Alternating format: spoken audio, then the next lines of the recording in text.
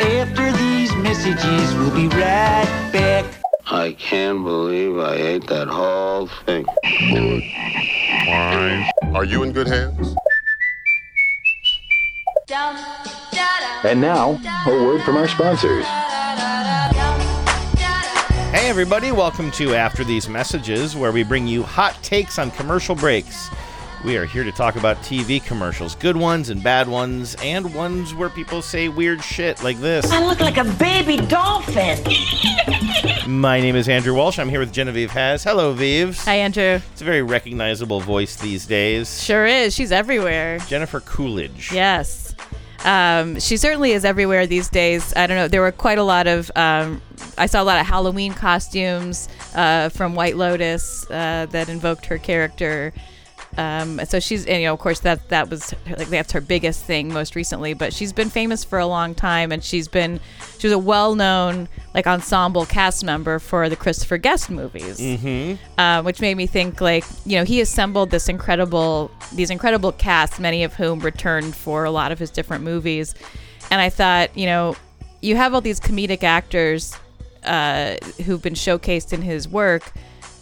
They must have a body of commercial work as well. So today we'll look at ads that star the Christopher Guest ensemble cast members. Good. Yeah, there's I'll tell you what. I have a question for you, possibly a controversial question for you. Uh-oh. Regarding this, but I'll save it for the segment, okay? All right. Also, I was looking ahead in the show sheet. Now, I don't know where this is going to go, but I see that we have somebody who wants to talk about some connection between a Fanta commercial and Who Framed Roger Rabbit. Yeah, this is a really interesting story, and I really appreciate getting tipped off to it. Those are two things that I am very passionate about. I'm very excited about this, for real. Yeah, no, there's so many interesting. There's such an interesting backstory to the what went into the making of the Who Framed Roger Rabbit, which, I remember that as being a really seminal moment in my childhood movie going.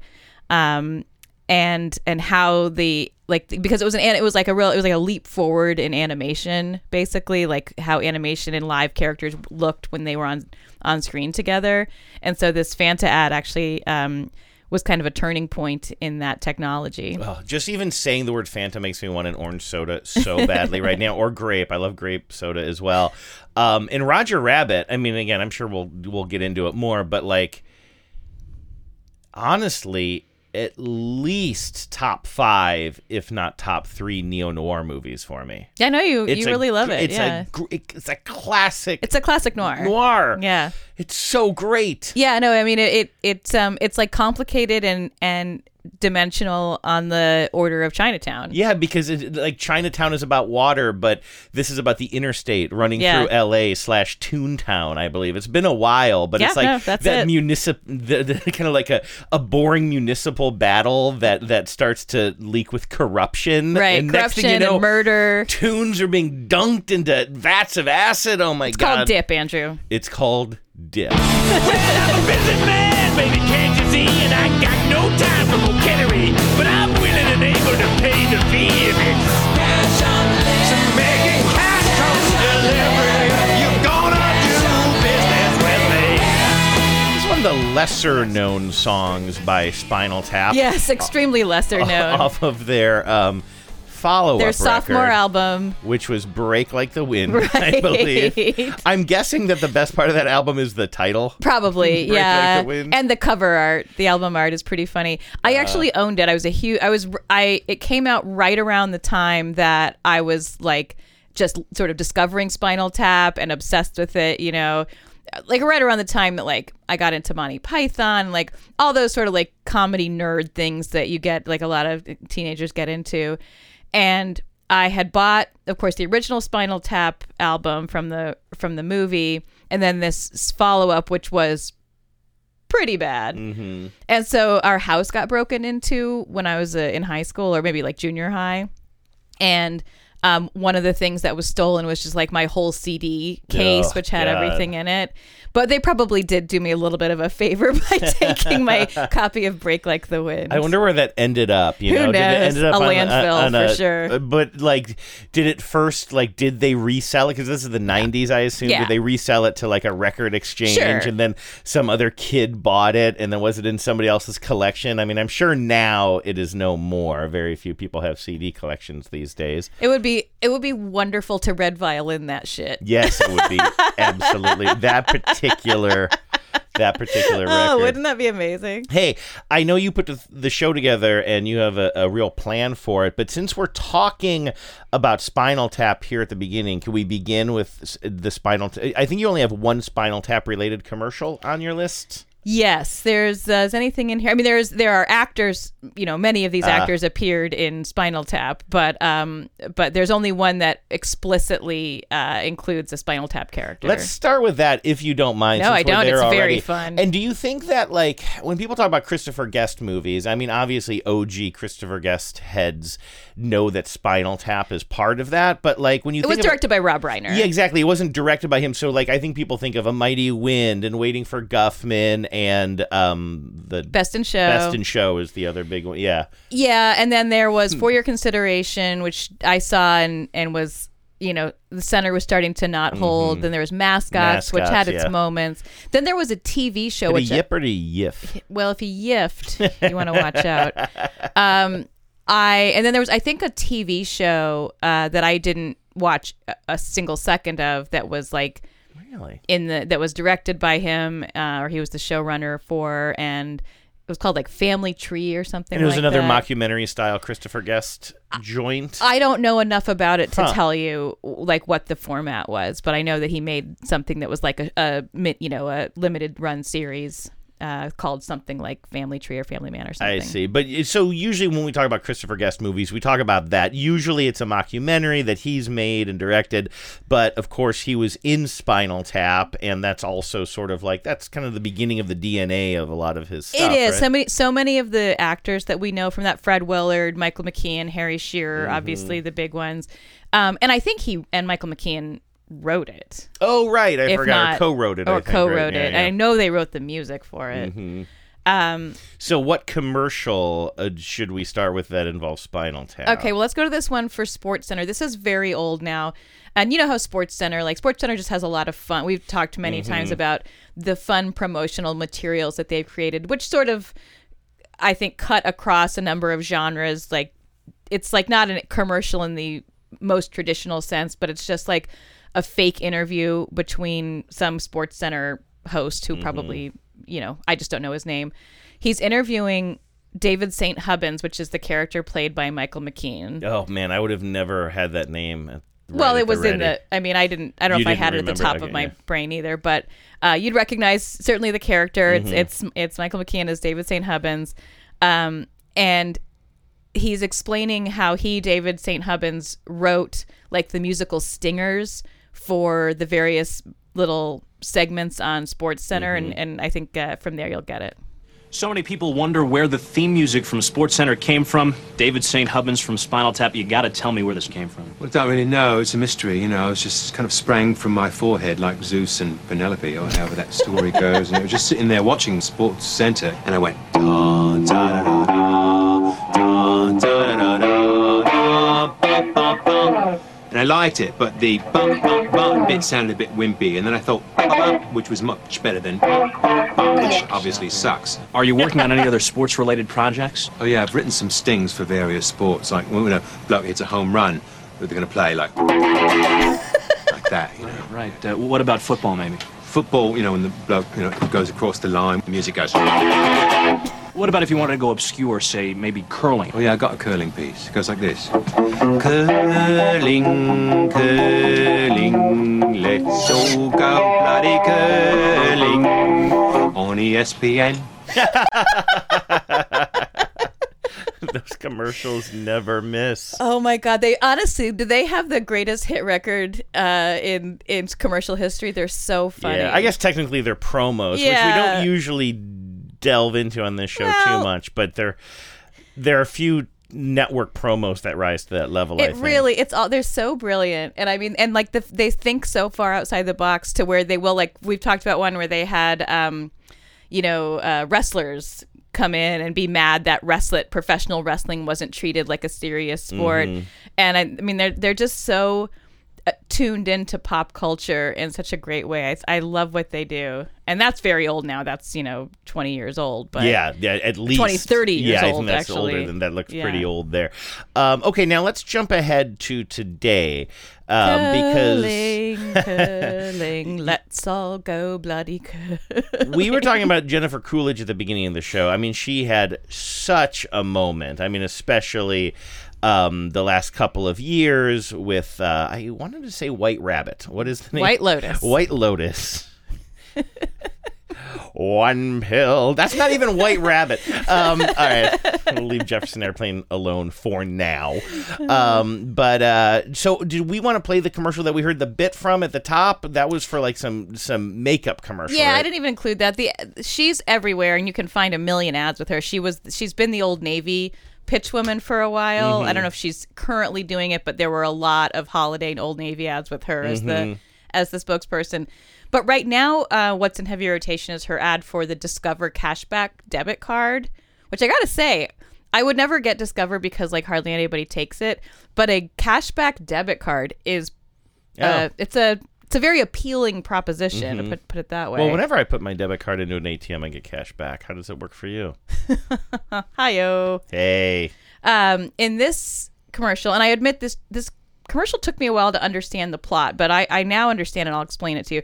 She's sitting in a diner, kind of a classic diner. She's having a cup of coffee. She's sitting across from somebody who works in the diner. He's got the diner. Yeah. Like top on, like recognizably, like he's a server. He's like there. a server, and I didn't realize that this is this commercial.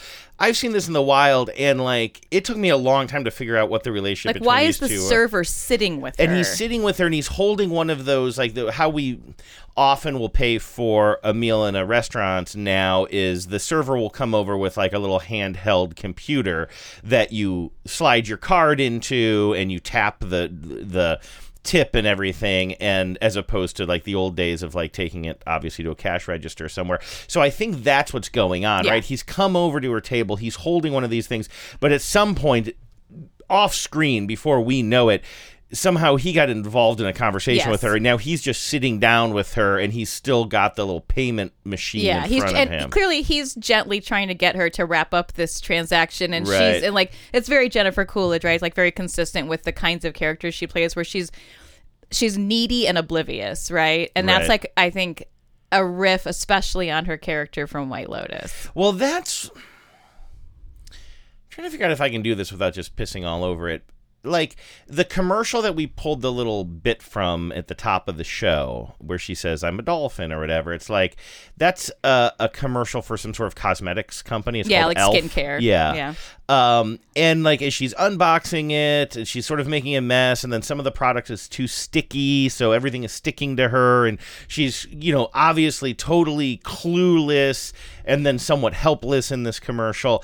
And I was watching and I was like, oh yeah, this is exactly like the Uber Eats commercial you did for the Super Bowl a couple of years ago. And my question for you, which I think is a controversial question, because why would anybody want to take the piss out of Jennifer Coolidge? Like, people love her and adore her, but I just sort of feel like, have we reached peak Coolidge a little bit? Like, I sort of feel like I've seen it, especially in the commercial space. Like, it all seems to be retread of the same shit. I will say that I had that thought while I was doing the prep for this show, and I'm excited to show you an ad later in the show where it's a brief performance. It's an ensemble cast, actually mostly Chris Guest, character actors. She's in it.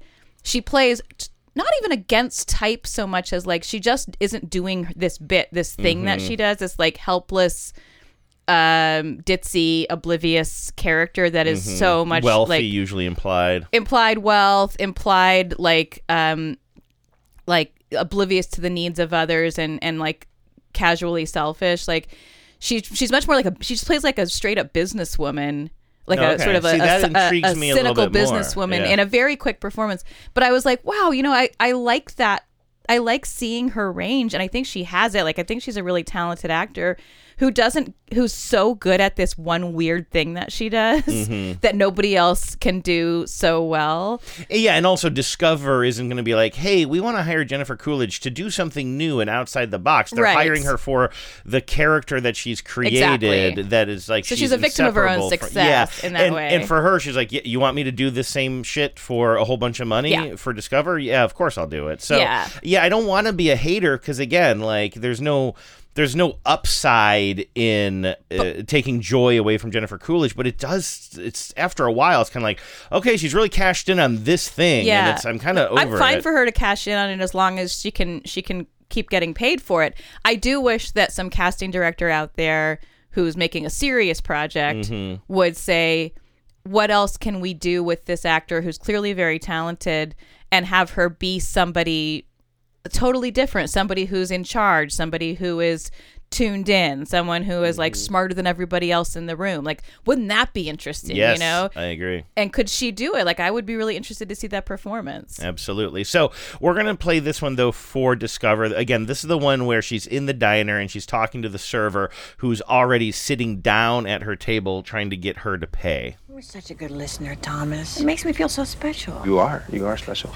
If you don't mind, if you could just... This makes me feel really special, too, because, Discover's giving me cash back on debit, not just credit. Actually, Discover gives cash back on debit to everyone. Everybody? Everybody, if you could just... What about Debbie Johns? All those years that I couldn't find my bike, it was in her garage. Like, she gets it. If she has Discover cashback debit, then yeah. Introducing Discover Cashback Debit, a checking account with cash back for everyone. I like the specificity of the joke about like somebody from her youth, but I've had this thought too, and just sort of seeing that in the wild, and I don't think that you and I have talked about it. I think this was just a thought in the back of my head.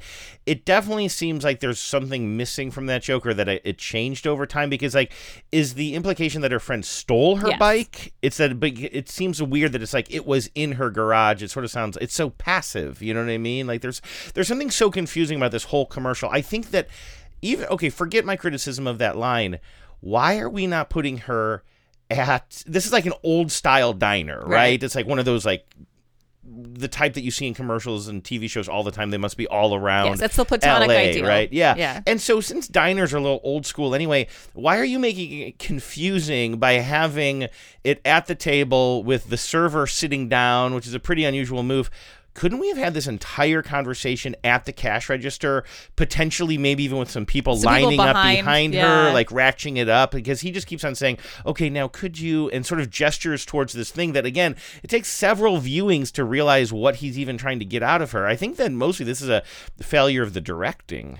Yeah, I think it's like the sort of the script or the staging, because I'll tell you, for the first 150 times that I saw it, which is probably how many times I've seen it, I was like, I thought he worked for the credit card company. Oh, okay. And was like talking to her about the credit card. And so, because it's also a little weird to have the spokesperson, the voice of the credit card pitcher, be the diner waiter. Yeah, right. But if you have him behind the cash register, it's clear who he is. Right. And then he's just somebody who's knowledgeable about it. But it because he's sitting across from her, your brain really takes a while to like figure out like what their relationship is. Yeah, and like I know I might sound like an old by saying like, oh, they're using this modern like credit card payment thing at the table. I mean, obviously that's very standard. Sure. Younger people are very used to that sort of cue in a commercial, I'm sure. I do think him sitting that's weird. Is a huge I mean, even if he was down. Even if it starts with him standing and holding the device, that's one thing. But I do think that like a cash register, like, okay, you can follow the new stuff. Not everything has to be old-fashioned, but like in the same way answering machines were used in movies and commercials as shorthand for something for a long time, like this is a 30-second commercial. Just get the point across. Have it at a cash register at a diner. Because the pitch isn't this works on a table-side credit card reader. The pitch is you get cash back. So like it's irrelevant how, like, and I still pay for things at the register all the time. I run my own card. There's a machine up there and I run my card. But it's not like so weird. It wouldn't like look strange to a young person's eyes to be standing paying for a coffee or something. When I pay for a coffee, I'm doing it at the register. Yeah, you know? Right. All right, let's talk about this Nissan commercial. I don't think I'm familiar with this one at all, which the listeners are probably happy to hear since I already have talked too much about the first one. You have seen this. This was a Super Bowl commercial from 2 years ago. It was kind of one of those big budget. Oh, yeah. Like huge cast of thousands. Sorry, listeners. I didn't like this one either because it made no sense. It was just like get tons of famous people and put them in a high-speed chase or something, right? Yeah, on rewatching it, I kind of enjoyed it a little bit more. Now, this one I picked because it stars Eugene Levy. Eugene Levy's done a fair number of commercials. I kind of stuck with this one because... a lot of the ones he's doing now are with his children. Daniel, I think. Dan, who of course is his son, who is the creative force behind Schitt's Creek and the star of Schitt's Creek, and his daughter, who also played a character on Schitt's Creek. She was Twyla, the diner waitress. Oh, Twyla. I always think it's the woman who runs the hotel, but no, it's Twyla. Okay, right? Yeah. So Eugene Levy's in those commercials, but I feel like Dan and Twyla are more like the focus of them, and Eugene's sort of like the supporting player. Mm-hmm. He's definitely the star of this one. The premise here, and it is one of those big Super Bowl commercials, is Brie Larson, who's has been the Nissan pitchwoman for several years now, rolls up to some films shoot, on a back lot somewhere in this fancy kind of citrus yellow, sporty looking Nissan Z. And she gets out and she kind of sees Eugene Levy and they greet each other. And she's like, "Hey, do you want to take my fancy sports car for a ride?" And he's like, "Oh no, I'm just an old man. My coffee is enough adrenaline for me." But then she kind of talks him into it. And then he gets in the car, and as he's driving it, he slowly but surely kind of transforms from boring old dad type with his coffee to long-haired action star, and pretty soon an action movie is taking shape around him. Dave Bautista sees him, and it morphs from just him driving this little car with his cup of coffee in hand to jumping off of a building in this car, Fast and the Furious style. There is a little cameo from Catherine O'Hara too as he's driving away. So, and again, both of those are Christopher Guest people, but this commercial drafts more off of their Schitt's Creek status, right? That's probably true. Of course, Catherine O'Hara is also Schitt's Creek. Yeah. Nice ride. Want to give it a spin? Coffee's enough excitement for me. Come on. Very nice. He's getting into it. He passes Catherine O'Hara. Catherine? What the? Now he's got cool shades on. Is that Eugene Levy? Eugene. Where is he? Where are you? Now he's in a rooftop car / helicopter chase. But his hair's all long now. He's physically changed. He's got tats. Clothes. Send him. Okay. Wait. Watch the coffee. He's got a superhero voice. And now all of that becomes an action movie that he is the star of. And it was you heard a crowd cheering because they're at the Orpheum Theater at the premiere of Eugene Levy in Thrill Driver. I still hate that commercial. You still hate it? Yeah, it's just throwing tons of money at something that's supposed to be big and explosive and a whole bunch of famous faces in it. That does not make me want that car at all. I think it's everything I hate about a Super Bowl commercial. I guess I kind of, on this rewatch, enjoyed the transformation of Eugene from the Eugene Levy we know to each time we see him, one little thing has changed about him, right? And first it's he's wearing sunglasses, then it's his voice has deepened, and then it's his hair is this kind of long rock star hair, and then it's the tattoos on the knuckles and the leather bracelet. So I kind of appreciate the transformation that is, I think on the first watch you miss some of those details. Mm-hmm. Yeah, I definitely missed a lot of details. You can't not love Eugene Levy. In fact, it's driving me bananas, but I'm terrible with celebrity culture, but the person that Dave Bautista is having coffee with is super famous. She is, and I'm embarrassed that I didn't know her name either. We only saw her from almost an over-the-shoulder shot, I guess a profile shot very briefly. But, okay, so speaking of Catherine O'Hara. Yeah. You have a commercial here that I think goes back a little ways, right? Or no, this is relatively new, about a year old? YouTube says it was posted a year ago. I don't know how truly recent it is. We all know Catherine O'Hara, of course. If she's she'll have my metric for how famous anybody's projects are is where it will be in their obituary. The obituary meter, as I think of it. Mm-hmm. And her obituary meter is going to be a tough one because, my God, Home Alone with the Kevin, which is funny because she's such a great comedic actor and presence that in that role she's playing a pretty straight role of a concerned mom, kind of. Yeah, I mean, it's all a little bit played for laughs, but yeah, she doesn't get the lion's share of the comedic lines. I do love the gif of her saying Kevin because we have a friend Kevin, and whenever he's late, whenever we're worried that he's not gonna he's gonna be late for something, or if he hasn't contributed his Wordle to the Wordle group text, someone will send the gif of Catherine O'Hara saying Kevin. I think as we try to sum up Catherine O'Hara's legacy here, I can just turn to the YouTube comments and quote Dom is the Bomb 09, who posted 2 months ago, "She's an icon, she's a legend, and she is the moment." Yeah, because I mean, Moira Rose is going to be is an iconic character. That's why they call him Dom the Bomb 09. Yeah, you can't argue with Dom the Bomb 09. You cannot. So of course, this to come back to this commercial. This is for the Chase Freedom credit card. She's shopping in a kind of high-end looking department store, and she realizes that she cannot find Kevin. So she's calling for Kevin, and of course we're meant to think of Kevin McAllister, but she's actually acting opposite Kevin Hart. Oh, Kevin Hart. Kevin!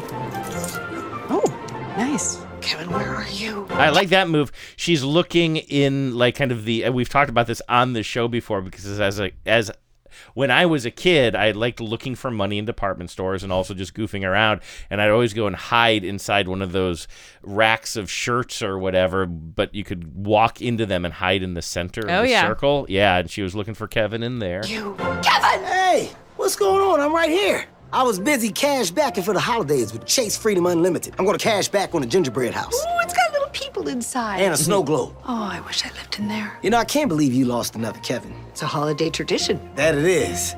Earn big time with Chase Freedom Unlimited. How do you cash back? Chase, make more of what's yours.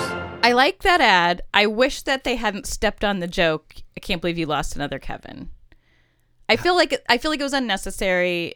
And you feel like the joke is unnecessary? I like the joke. Okay. I like that she lost another Kevin. And then she says it's a holiday tradition. That's what you don't like? I don't need that, and I don't need Kevin Hart saying, "I can't believe you lost another Kevin." I think the joke, don't like that joke. The joke lands immediately when you realize she's found Kevin Hart. I see. They over-explained it. Yeah. I see. Yeah, I could see that. I thought for sure there was going to be a Macaulay sighting in this commercial at some point. Not in this one. They do a couple of ads in that campaign, and I saw several of them. None of them had Macaulay Culkin in them, but he's reprised his role. He's doing one now this season, I think, or maybe it was last season, last Christmas season, where it was like if he was left home alone now with Alexa or something. I remember that. Sorry, I probably shouldn't have said the A word, but if he was like what it would be like to have live in a house with a smart speaker if he was home alone. Do you think it's interesting at all, speaking of the A word, that product has a name? It's called an Amazon Echo. Yeah. And you can say that all you want, and it's not going to... maybe some people have it set so that you can yell that word, the E word in this case, and maybe listen to it, but most people use the setting of the name, right? The A word. And the branding on that was so good that nobody remembers that it's called an Echo. I was talking to Luke on TBTL yesterday or the day before, and he just kept referring to it as the A word, right? And it's not the A word, and there's such a good way around saying it on a podcast so you're not triggering it. Just say the Echo, right? But it's amazing how they just there's something about human behavior in there. I don't think that was an intended consequence. Well, it is bizarre, right? They gave the product a product name, but then also gave it a name to call it. And it's so strange. And it really tells you we're in this weird transitional time with technology as we stand on the cusp of true AI, right? That actually interacts with us and almost like, is a kind of intelligence, a kind of consciousness almost. And the fact that we humanize it by giving it a human name, and you talk to it to wake it up. We're in this very strange time in terms of our personal relationships to technology, and I think that weird things like that, and I would hesitate to even call it a misstep, but weird idiosyncrasies like that are a function of where we are in technology history. Yeah, like 30 years from now, 40 years from now, on whatever the Discovery Channel is or whatever, there's going to be some really mid documentary about like about like you don't think the rise of AI or something. We'll surpass mid documentary. AI is going to get rid of mid. It probably won't be on a cable network as I described it. It'll be on whatever however we're seeing our media at the time. But it, like, obviously that will be an incredible moment in our transition from going from basically no mainstream internet to then the huge boom of the internet that we saw as young adults, you and I, to now we're kind of in this, like you were saying, in this another transitionary phase, and that is the echo, which I think I can say without triggering anybody or anything, is like just such a huge step in that. I think so, but it's always funny to look back at technology and people predicting what technology is going to be important and transformative, because so often we're wrong, or our understanding of what it's going to mean for the society is so naive as it's. That's why it's fun to go back and listen to like Katie Couric and Bryant Gumbel talk about, what is the symbol? What is the @ symbol? Yeah. Exactly. Although I would say that at this point, Echo and the name that we are avoiding saying out of respect to our listeners has proven itself in the history books at this point. I mean, it's been years, and wherever that goes, who knows? But it's not like web TV. Sure. No, I'm with you. I don't mean to suggest that has been a failure or that it won't be an important step that smart speakers won't. I mean, a smart home, smart Internet of Things, like some version of that is inevitable, right? It's happened. It's not just inevitable. It's like it's happening. Not in this house because we're Luddites. Well, you are. You hold me back. I hold you back. I thought I had tape of Katie.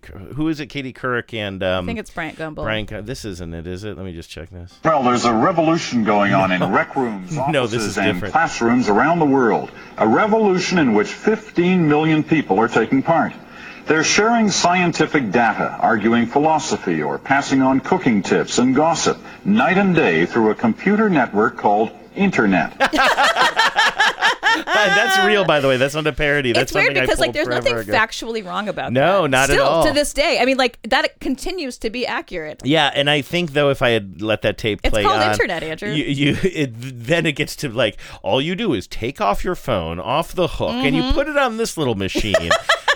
and then it reads the newspaper to you. Like, it's essentially where I think that goes. Oh, my God. All right, we should get back on topic, though. I do not think that you and I are going to be the futurists that we hope we are.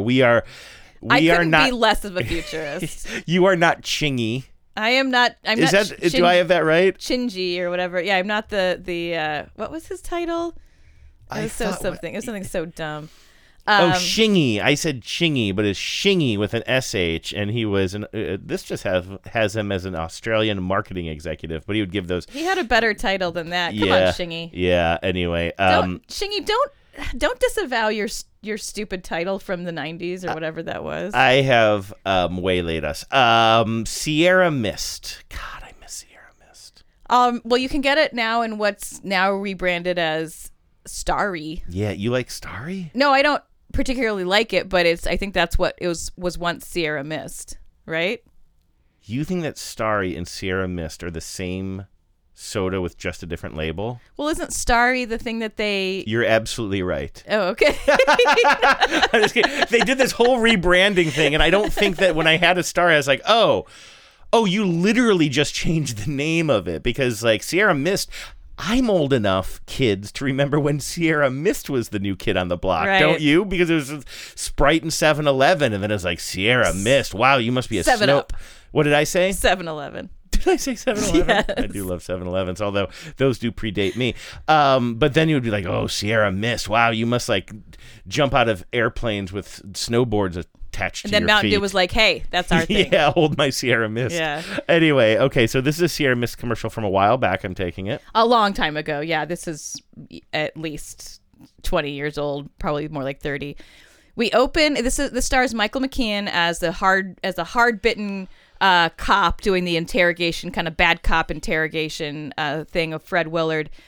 And we start on some kind of grainy black and white security cam footage from a Quickie Mart where we see Fred Willard just shoplifting a Sierra Mist. And then we cut to the interrogation room where Michael McKean as the cop is interrogating him about it. You gotta pay for that. Hey, that's me. We know. What were you thinking? It says free. I thought it was a giveaway. Well, if they gave it away, how could they make a profit? Volume. You don't know much about the retail business, do you? Now, what was I supposed to think? Maybe that it's free of sugar, free of calories, free of carbs, free of caffeine. I don't think so. It says free. It just doesn't taste free. Sierra Mist free. Give me that. Hey, get your own. They're free. They're not free. McKean is so pissed by the end. That's really great, and it does raise the question for me, like, I associate these two in being in films together mostly from, like, the Guffman-y universe, right? Or I guess they're not both in Guffman, but... No, they're both in Guffman. They're both in... Oh, no, wait, is McKean in Guffman? McKean's in Guffman. Gosh, why did I think he was? Because he's in all the other ones. They're both in Best in Show. Like, I'm just wondering, like, who cast this? Because this commercial, do you think this predates Best in Show? No, I don't. Oh, you don't? Okay, so maybe don't. that is the seed I think or the germ of the idea. That's where they... And they actually were both in Spinal Tap. Fred Willard, if you'll recall, is in Spinal Tap towards the end when they're reduced to playing like a military base social. Yeah. And Fred Willard is like a full dress uniform military guy. And he says, oh, they're going to think I'm part of the band because his hair is not like perfectly shaved. Believe it or not, I actually do have that tape too. Okay, play it. Just because I think that's like Luke's favorite part of that movie. Lieutenant Hookstrand, you are Spinal Tap? I'm Janine Petticoat. This is Spinal Tap. Spinal Tap, my mistake. I'm Lieutenant Bob Hookstrand. Welcome to Lindbergh Air Force Base. Is this your gentleman's first visit to a military facility? Yes. Fine. May I start by saying how thrilled we are to have you here. We are such fans of your music and all of your records. That's right. I'm not speaking of yours personally, but the whole genre of the rock and roll and so many of the exciting things that are happening in music today. And let me explain a bit about what's going on. This is our monthly At Ease weekend. It gives us a chance to kind of let down our hair, although I see you all have a head start on it. These haircuts wouldn't pass military muster, believe me. Although I shouldn't talk, my hair's getting a little shaggy too. Better not get too close to you, they'll think I'm part of the band. I'm joking, of course. Shall we go in? I'll show you I'll stop that there. I love that Fred Willard bit because he's actually playing against type there, or he's playing a different type from what he ultimately became more famous for, which was like an oblivious or smarmy kind of guy. Mm-hmm. He's just playing like... he's oblivious here. He's a little oblivious, but he's just playing like a sort of a bored bureaucrat who's like just trying to do his job versus like a kind of more like schemy or smarmy type of person like he plays in Guffman in Best in... No, he's in Guffman, but McKean isn't, right? Yes. It is hard to keep it straight. It is. I also get some of these actors really confused. I'm wondering if this is even a segue. Oh, it is a segue because John Michael Higgins is going to be in this next commercial you're going to play. And he's somebody who, first of all, if the name wasn't right in front of me, I wouldn't be able to say it. I would just say to you, the guy with the 3 names who's in Great News. He's in Great News, which I love. He's a huge game show guy. He's like hosts a bajillion game shows. That's right. I was watching. So my grandmother is 101 years old, and mostly what she does is watch the game show channel. There are all kinds of new game shows out there now that I didn't know about. They're still inventing game shows. Game show. Yeah. And there's a couple that he hosted that I watched with my grandma. Yeah. She couldn't. I was trying to play along to entertain her, but I think I was just annoying her. It can be hard to tell. True story. So John Michael Higgins, you would recognize. He is in Best in Show. He and Michael McKean are a couple. I think, in that. Right, yeah, okay. They're a gay couple. They're actually, to me... I always think that he's one of the announcers, but no, that's... that's the British guy whose name is Michael Hitchens or Hitchcock, I think. But then there is the other... And is Fred Willard. And Fred Willard, right. I have so much trouble John Michael keeping Higgins these guys and Michael in my Hitchcock. Head. Yes, and also there's something about Willard and John Michael Higgins that I just sort of... They're like... They don't look alike, but there's something about them that I can't keep them separate in my head somehow. Well, I really love John Michael Higgins, and I loved him in in Great News, and I always am happy to see him on the screen. He's done absolute metric ton of commercials. He has been. I didn't include a lot of them because honestly, I went through a lot of them, and I just felt like the writing didn't rise to the level. Like, he's a comedic actor. But he's became the spokesperson for Physicians something or other, like Physicians United or some kind of like generic-y sounding like health insurance or health care program. And I kept waiting, and it would, like, clearly they all have the cadence of jokes, but they don't really work as jokes, and they don't make the most of his comedic talents. But he also is part of a long-running campaign for DirecTV. And I'm going to play a lot of these DirecTV ones because these ran for years, so much so that they started with Ed Begley Jr., who was also a Christopher Guest mainstay. Yeah, he's in Best in Show as the hotel concierge or whatever. The irritated concierge. Well, right? he's trying to be nice. He's nice. I thought they pushed him to his limits. I don't remember that movie that well. He's in Mighty Wind as something or other. I can't remember. I think he's in a Mighty Wind. He has a brief, very funny, tiny role in Spinal Tap. Which most people probably don't know, but there is a scene in Spinal Tap where they show one of their old songs where they're like sort of like more like the 60s mod, like kind of Beatlesy band, and they do a song called Give Me Some Money. And you know how they always have like a million drummers in Spinal Tap because their drummers keep getting killed? Ed Begley Jr. plays their 60s drummer. Oh, really? Yeah, no, I did not remember that at all. It's if blink and you miss it. So anyway, in this first DirecTV ad, we have a bunch of people sitting around a board table. This boardroom table. This would have been good for my boardroom show. Oh yeah. The head of the table is Ed Begley Jr. He's the CEO guy. Seated at the table are a number of actors that you might recognize, including John Michael Higgins, who I think has the biggest speaking role here, and an actor named Don Lake, who also appears in a lot of the Chris Guest movies. He's like a bald guy. I'm pretty confident he is definitely in Guffman. Let me see. And is he also did he yiff or did he yip? Yes, I think he's the yiff guy. Gotcha. Right, exactly. So he was in Mascots. He was in... I can't remember, but you'd recognize him. He's kind of like a bald. He's just like he's kind of a fast short talker, sort of. Like, a little he kind bit, of rat-a-tat-tat talks. Yeah. Okay. So they're all at a boardroom table, and they're talking about how they're going to have their lunch eaten by DirecTV. This is the dreadful alternative, right? This is the cable company. Corporation. So research is showing us that when people buy their new flat screen TVs, when they do the upgrade, they're going to DirecTV. Come on. DirecTV is going to put all their eggs into this basket, technology. I'm so scared. HD's going to go the way that the computer is eventually going to go. Have you ever lost your children's pictures on that thing? You know what Innovate is if you move all the letters around? That in onion. It's like putting all your onions in one vat. Like putting all your onions in one vat. Wow.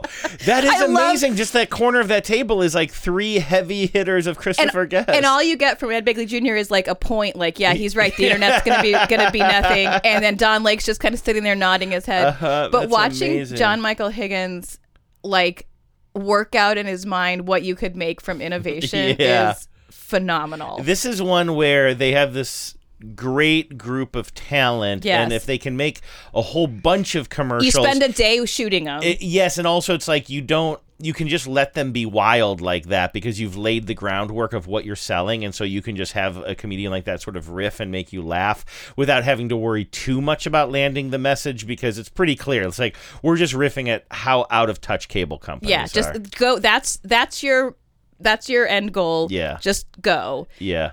This next one. Didn't you do a whole show, by the way, that is not just boardroom stuff, but like from the point of view of the competition, essentially? That's such a good trope. That's such a good thing to explore. We should do that again sometime.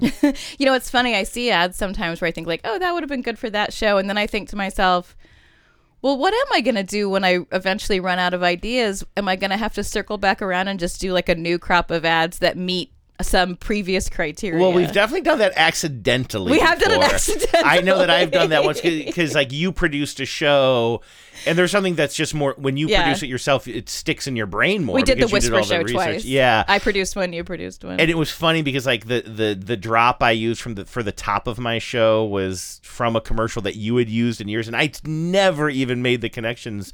But I do think like we have to remind ourselves 2014 did we start this podcast, or 2015? I think end of 2014. So we're getting goddamn near a decade of doing the show. Can that be right? Well, it's almost 2024, right? But then surely we didn't really start in 2014. We were definitely in LA, so it's 2014 or 2015. So, you know, we're a couple of years shy at best of doing the show every single week. Yeah. For almost a decade. I mean, it's just show 419. We have to be open to the idea that we can circle back around on possible, things. yeah. Anyway, every now and then, I know I'm not trying to like brag. I just every now and then that blows my mind. This says we started at the end of 2015. The end of 2015. Yeah. So we've only really done it for 1, 2, 3, like 4, 5, 6, 7, 8 years. Yeah. But you know, you're right. It's more of a decade than not. If somebody were to ask me just like casually, oh, you guys still doing that podcast? I'd say like, yeah, we've been doing it for like 5 years now. Yeah. You know what I mean? Same. But it's like, no, we're... By the way, that is the number one question I get from people I haven't seen in a while. You still doing that? Are you still doing that? Yeah. And they always ask it in exactly that tone. You're still doing... They're always... I don't think that they're like shocked. That's how they ask you if you're still dating me too. You still seeing that guy? I think they know that's a done deal, but I think that I hope that the disbelief that I hear in their voice is predicated on the idea that like it is sort of hard to believe that there is that much new content. I mean, that there's that many new ideas, I guess, about advertising. But as I always reply, yes, because they keep making new ads. Yeah. You know? Absolutely. And it gets more and more interesting as... you know, if the ad makers are doing their job, rising to the occasion of the changing landscape. Yeah, I mean, they're living in the culture that we're living in. So, like, as you know, in the same way that it'd be like, oh, you're still putting out that People magazine, huh? Like, you would think like we know everything we need to know about celebrities by now. About people. Okay, we got to get back. I didn't realize we are going on an hour already. So we should pick this up. My apologies. Let's I'm bang through leading these next DirecTV ads. So these are great, though. Yes, I have to say I'm sort of dismayed that they, for whatever reason, replaced Ed Begley Jr. as the CEO with Jeffrey Tambor. Oh, okay. Of course, it was before he sort of fell from grace. Yeah. But we have the same basic cast. We got John Michael Higgins at the front.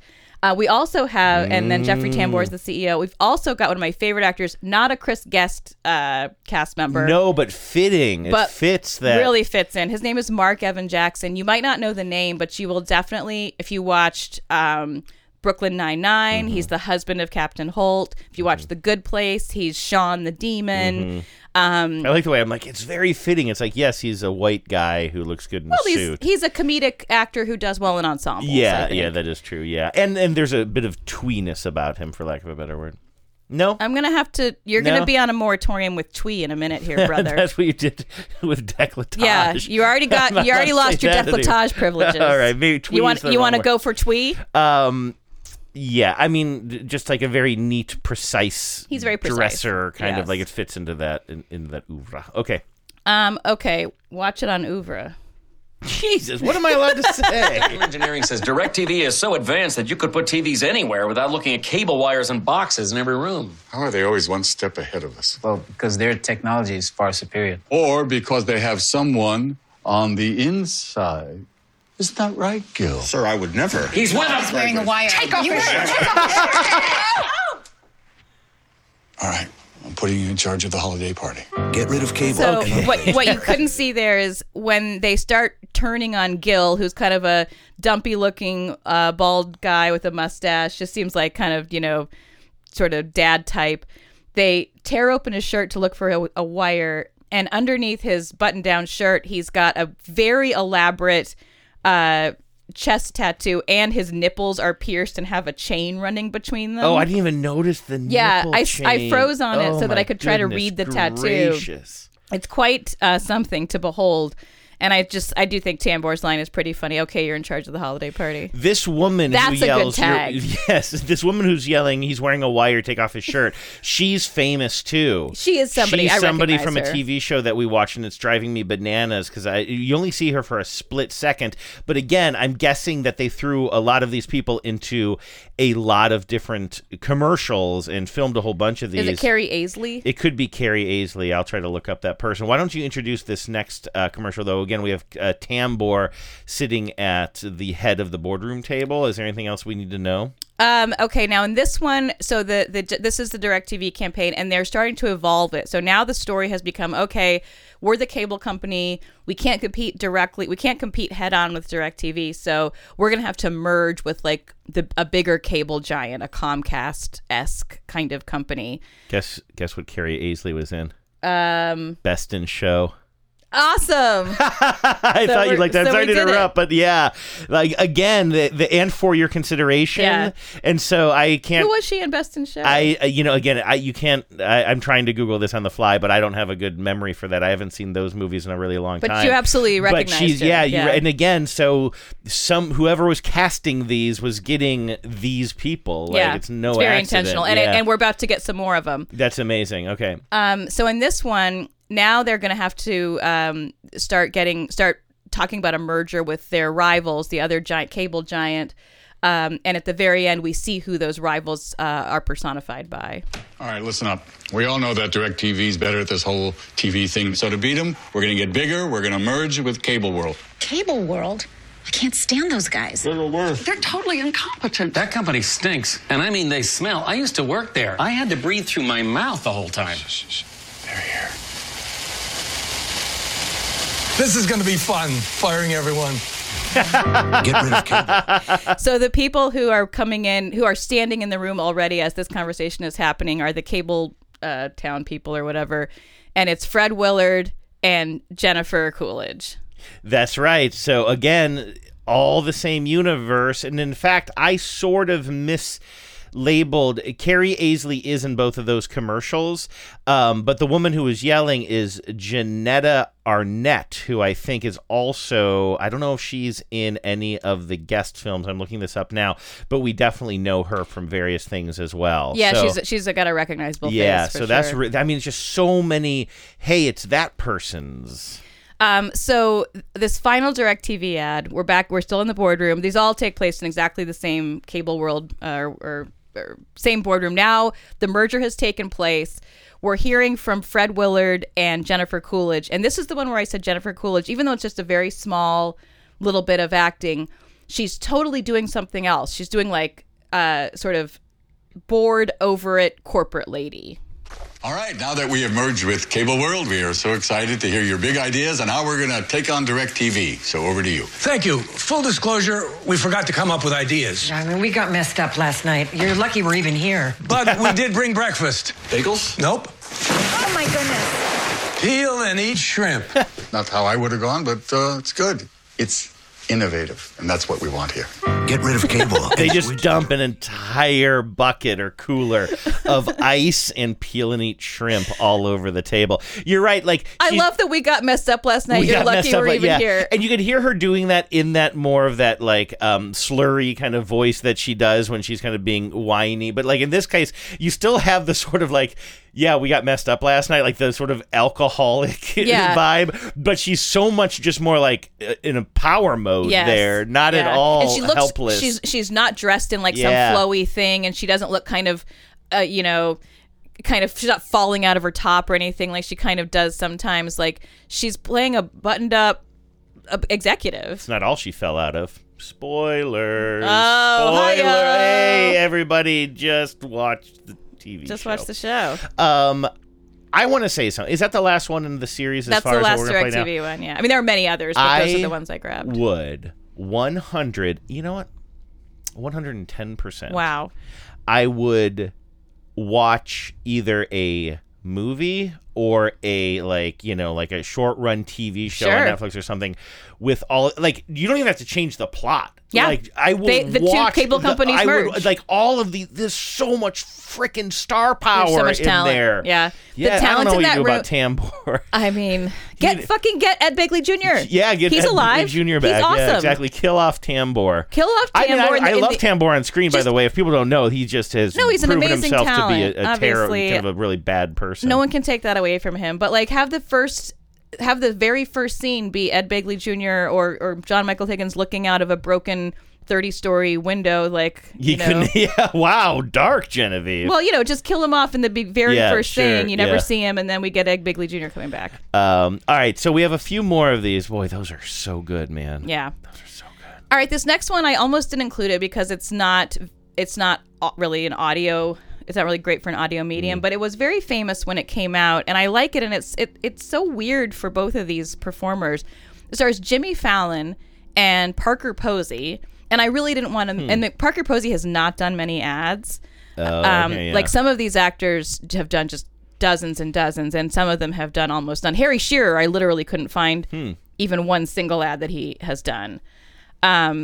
So I wanted to include this because it includes Parker Posey. And I remember when this came out, it was kind of a little bit of a moment. It might have been released either at a Super Bowl or some kind of cultural moment. Very early 2000s, I'm guessing. Yeah, it looks like it. They're both pretty young here. The plot is Jimmy Fallon comes out of a bodega on a city street carrying a Pepsi, and he's kind of he's just feeling himself. He's just dancing because he's got a Pepsi in his hand.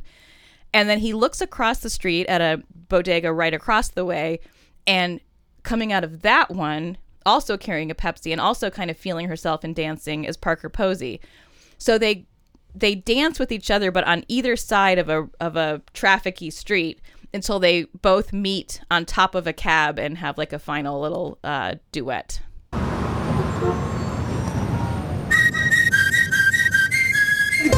Fallon's starting to dance a little bit. Here comes Parker Posey jumping out of a little bodega.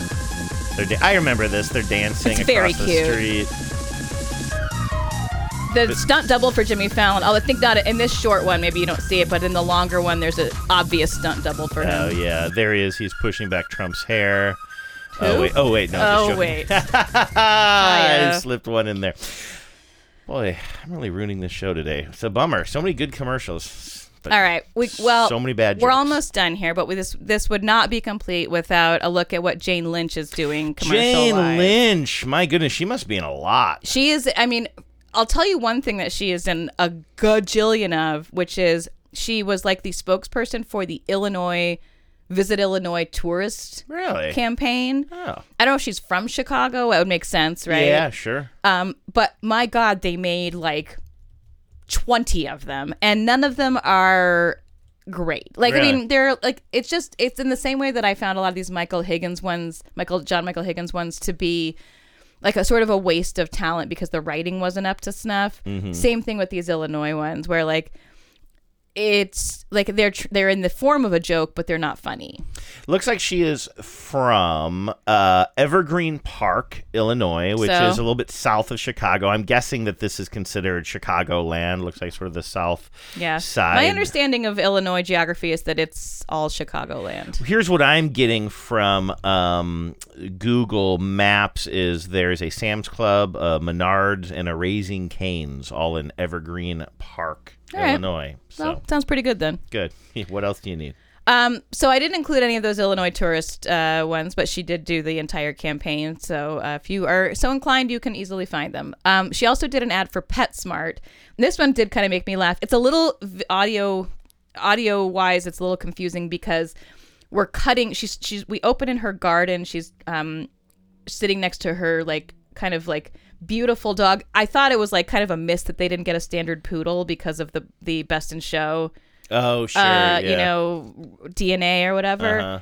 I still think it's relevant that they picked her because of her Best in Show credentials. But She's sitting next to like, I don't know what kind of dog this is, but it's like kind of looks like a fancy sheepdog. Yeah, it looks like a purebred sheepdog of some sort. Yeah. And then next to that is, you can't see it, but there's also a cat. So she's sitting in her garden. She's talking about how much she like doesn't want her beloved pets to get any fleas or any kind of like, pests. And then we're cutting back and forth between her in her garden and her talking to an associate in PetSmart. I'm not a fan of infestation. And if even one flea or one tick gets on my William or my Monty, you're going to have to deal with me. How bad is your infestation? It's a nightmare. Well, PetSmart has the products to help treat your pet, home, and yard. They don't serve any purpose. They gang up on you. Unless it was to annoy us. You have to fight back. And to anger me. You don't want to mess with me. No, not at all. PetSmart has vet-recommended Canine Advantix 2, which repels and kills fleas, ticks, and mosquitoes for dogs only. Now save up to $10 on this and other select Bayer products. Because pethood needs a partner. Oh, I thought there was going to be a little button on the end. She is always just on the edge of crazy, yes. huh? I love Jane Lynch on the edge of crazy. She doesn't do anything wrong there, but at the very end when she goes, ha-ha, yeah. and he's like, okay, please get out of my store. And her There's physical presence is so imposing, right? Yeah, she's just this very tall, rangy person, and she uses her body in a subtle but very effective way in a lot of these performances. Mm-hmm. So then I have one last one for Jane Lynch. This is good. You have another Jane Lynch? Yeah, this is the last one. This is for the NFL, and she's talking about I forget how it's I know it. It's about the celebration dances. Mm-hmm. Remember around the time that NFL got kind of cracked down on celebration in the end zone, and you couldn't get too creative, but people also were getting kind of insane with it. She has a wall, one of those conspiracy theory walls, lots of pictures, lots of red yarn connecting different things. And she's thinking through how she's going to coach a new style, new celebrations for star players. Well, celebrations. Let's see where we are.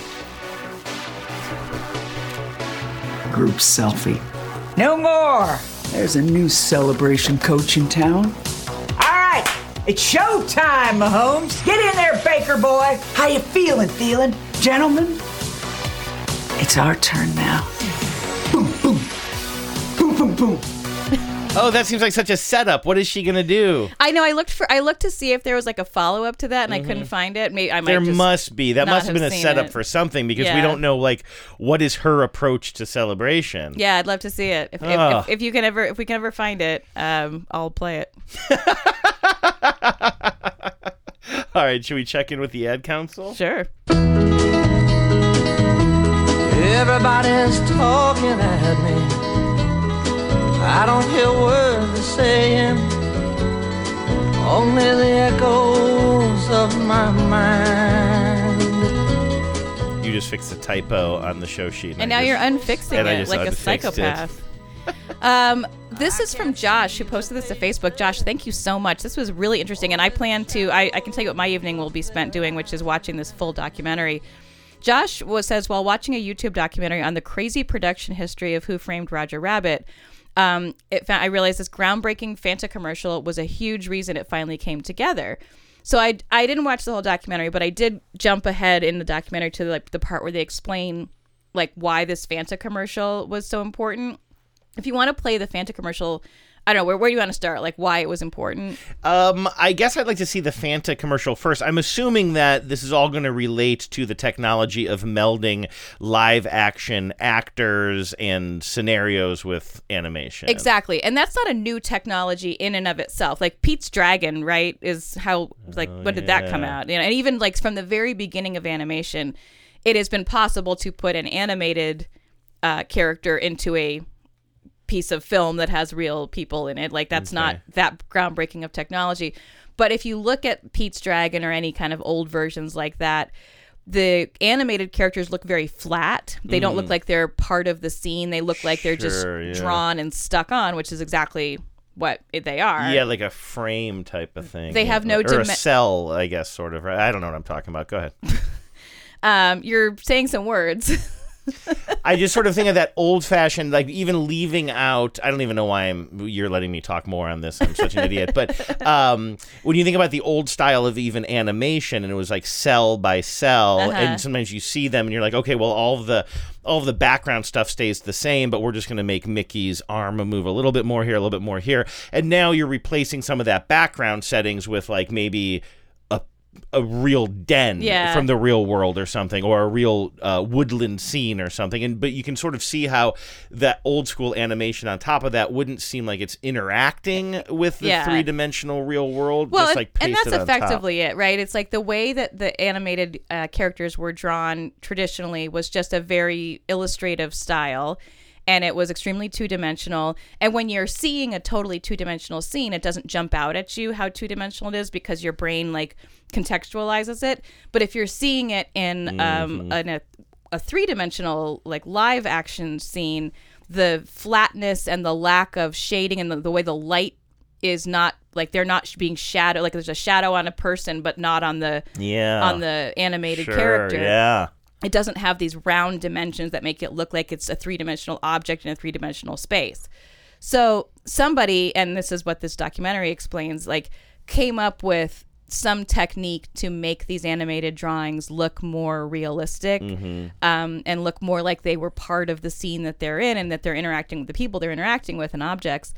And one of the first places that this was used was in this Fanta commercial, which features Disney characters, Mickey Mouse, Pluto, I don't know, you know, the whole gang. Sure, yeah. And it also includes real life kids, and I think they're like in a space setting, like they're on a spaceship or something. And so Steven Spielberg, who I think at that point was already kind of in talks to have Who Framed Roger Rabbit as a project. So, I didn't realize that's a Spielberg project. Well, I think it is because I didn't listen to this whole documentary, but they mentioned Spielberg as being like impressed by this Fanta commercial, and that he realized subsequently that the person who was already kind of like somehow attached to this Roger Rabbit project was also one of the animators whose techniques were used to make this Fanta commercial.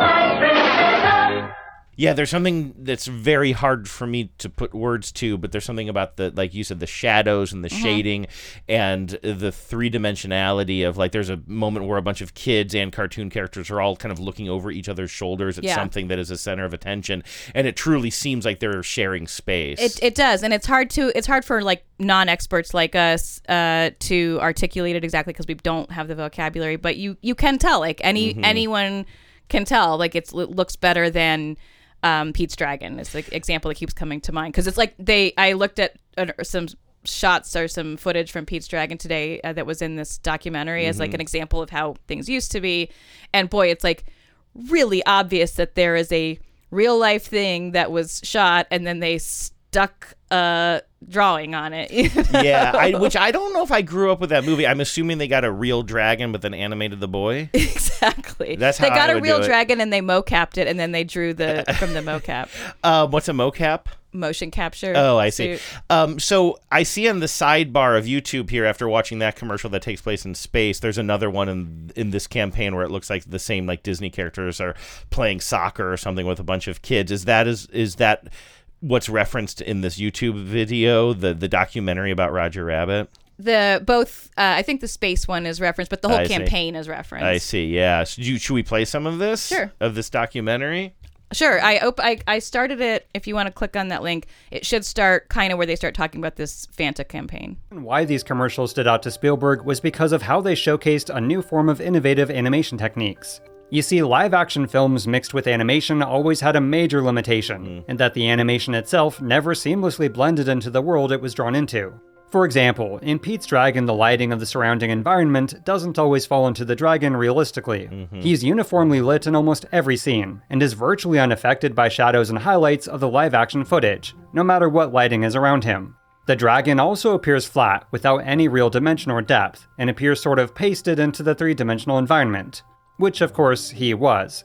This was also the case for commercials of the time, in that the cartoons lacked realistic shadows and highlights to better match up with the live-action world. Now that's really interesting. We're seeing the honeybee for Honey Nut Cheerios, the Trix Rabbit, and Tony the Tiger, I think, interacting. Enter Chris Knott, an effects artist at Richard Williams Animation, who came up with an ingenious new technique to rectify this issue. We'll have a much more detailed and thorough breakdown of this method a bit later, as it requires examples from the eventual film. But to overly simplify for now, it was basically a way to apply sculpted tones, shadows, and highlights onto the animation itself. This achieved a much more realistic blending of the two mediums, and also gave the animation a rounded three-dimensional look. That's really interesting. They were using the example that I said, where they're all sort of like looking over each other's shoulders at something and truly when they show like you the before style and the after style, you really see the difference. That's really interesting. Anyway, Josh, this is exactly the kind of thing I love, like a deep dive on something really wonky and like a weird backstory to some piece of cultural history like that. So thank you. I'm looking forward to watching that whole documentary. We'll post the link. It's on the Facebook group, but I'll post it in the show sheet as well. It's funny that makes you want to watch the documentary. It makes me want to watch Who Framed Roger Rabbit and then maybe go back and watch the documentary. It's been a while. I feel like I should watch Roger Rabbit at least once a year. Okay, one more email. That's a good Thanksgiving watch. Is it? Don't you think? Not because of any specific tie-ins, just vibe. Just like if you have family around, everybody can enjoy it. It's an everybody can enjoy it movie. Yeah. I think that's what, like, to me, that a good Thanksgiving watch is something that everybody's familiar with, so you're not trying to like figure out what happens in like, you know, some elaborate crime drama or something. It's like a movie that like everybody of every age can watch and enjoy. The kids can enjoy the policy talk about public transportation. Exactly. We, the adults, can enjoy Toontown. And, you know, Jessica Rabbit's breasts. And Jessica Rabbit. So let's close on a super weird note. I thought we just did. Nope. Let's make it even weirder. This is from the files Dating or Siblings. One of the weed shops that I go to has a tip jar that always has a picture of two people, and it says dating or siblings. Really? Yeah, it's the weed shop over by the U District, the Joint. But I didn't know that dating or siblings was such a thing in culture. I guess it is. It's a thing in this part of culture, which is where I sometimes buy weed. And you put your tip in one side or the other based on which one you think it is. Which one you think it is. Yeah. And these are people from pop culture mostly? No, it's just like random photos from the internet. Oh, that's so interesting. Yeah. Okay. So this has come up on the show before, sort of, in a very infamous commercial, a holiday commercial, yes. I think specifically a Christmas commercial for Folgers Crystals that right. came out, I think in the early Folgers 80s or mid 80s. And it's like the sibling incest commercial. Yes, the boy, the son or whatever, the brother comes home from, I think, college, and to surprise the family, I think that they haven't seen him in a while for the holidays, and his sister is very excited to see him. Yeah. And then they share a moment in the kitchen that is just like, oh, what is the nature of your relationship? It's unpleasantly intimate for a brother, for a grown-ass brother and sister. Yeah. She says, "You're my present." Which is not and she puts a bow on herself. Yeah, she puts a bow on him. Yeah. And I think Folgers just missed the mark. You know, I don't think there's any conspiracy to it. It was just one of those things where. You don't think? Do people believe that Folgers did that on purpose to push a pro-incest? I don't know what people believe, but it definitely missed the mark, and it has become an absolute like iconic laugh, joke and laugh line. But like, we all saw it as kids, and I don't know if it set off as many alarm bells as it now does. And I do think it's kind of interesting. Like, has our relationship with sibling intimacy and family intimacy, has it just changed as a culture to the point where like any kind of like all touch is bad touch now? Like, I don't know. No, I don't think so. Well, actually, let's because I actually did watch this commercial in advance, and I saw Ben's note here, which we'll read in a second. And I'll respond after we play the commercial, but do you mind reading Ben's email? Yeah, Ben says, please tell me if I'm crazy or if this commercial is yet another in the dating or siblings camp. When I saw this for the first time, I thought, wow, weird casting choice to have that couple look so much alike. Then it turns out that they are sisters. Do we think they're supposed to be twins? They do look alike. I do think they're twins. Mm-hmm. But they are buying furniture for presumably the place they live together, and their body language is very dating to me. He says, please tell me if you see it too, and that my brain hasn't been ruined by that Folgers commercial. So I do think that I have my opinion about this, so I'll hold on that. The premise here is that two girls, and I'm going to say early 20s. Yeah, they look young, but they're clearly furniture shopping. So like they can't be like living at their parents' house. Like they must be living in, or at least one of them must be living independently.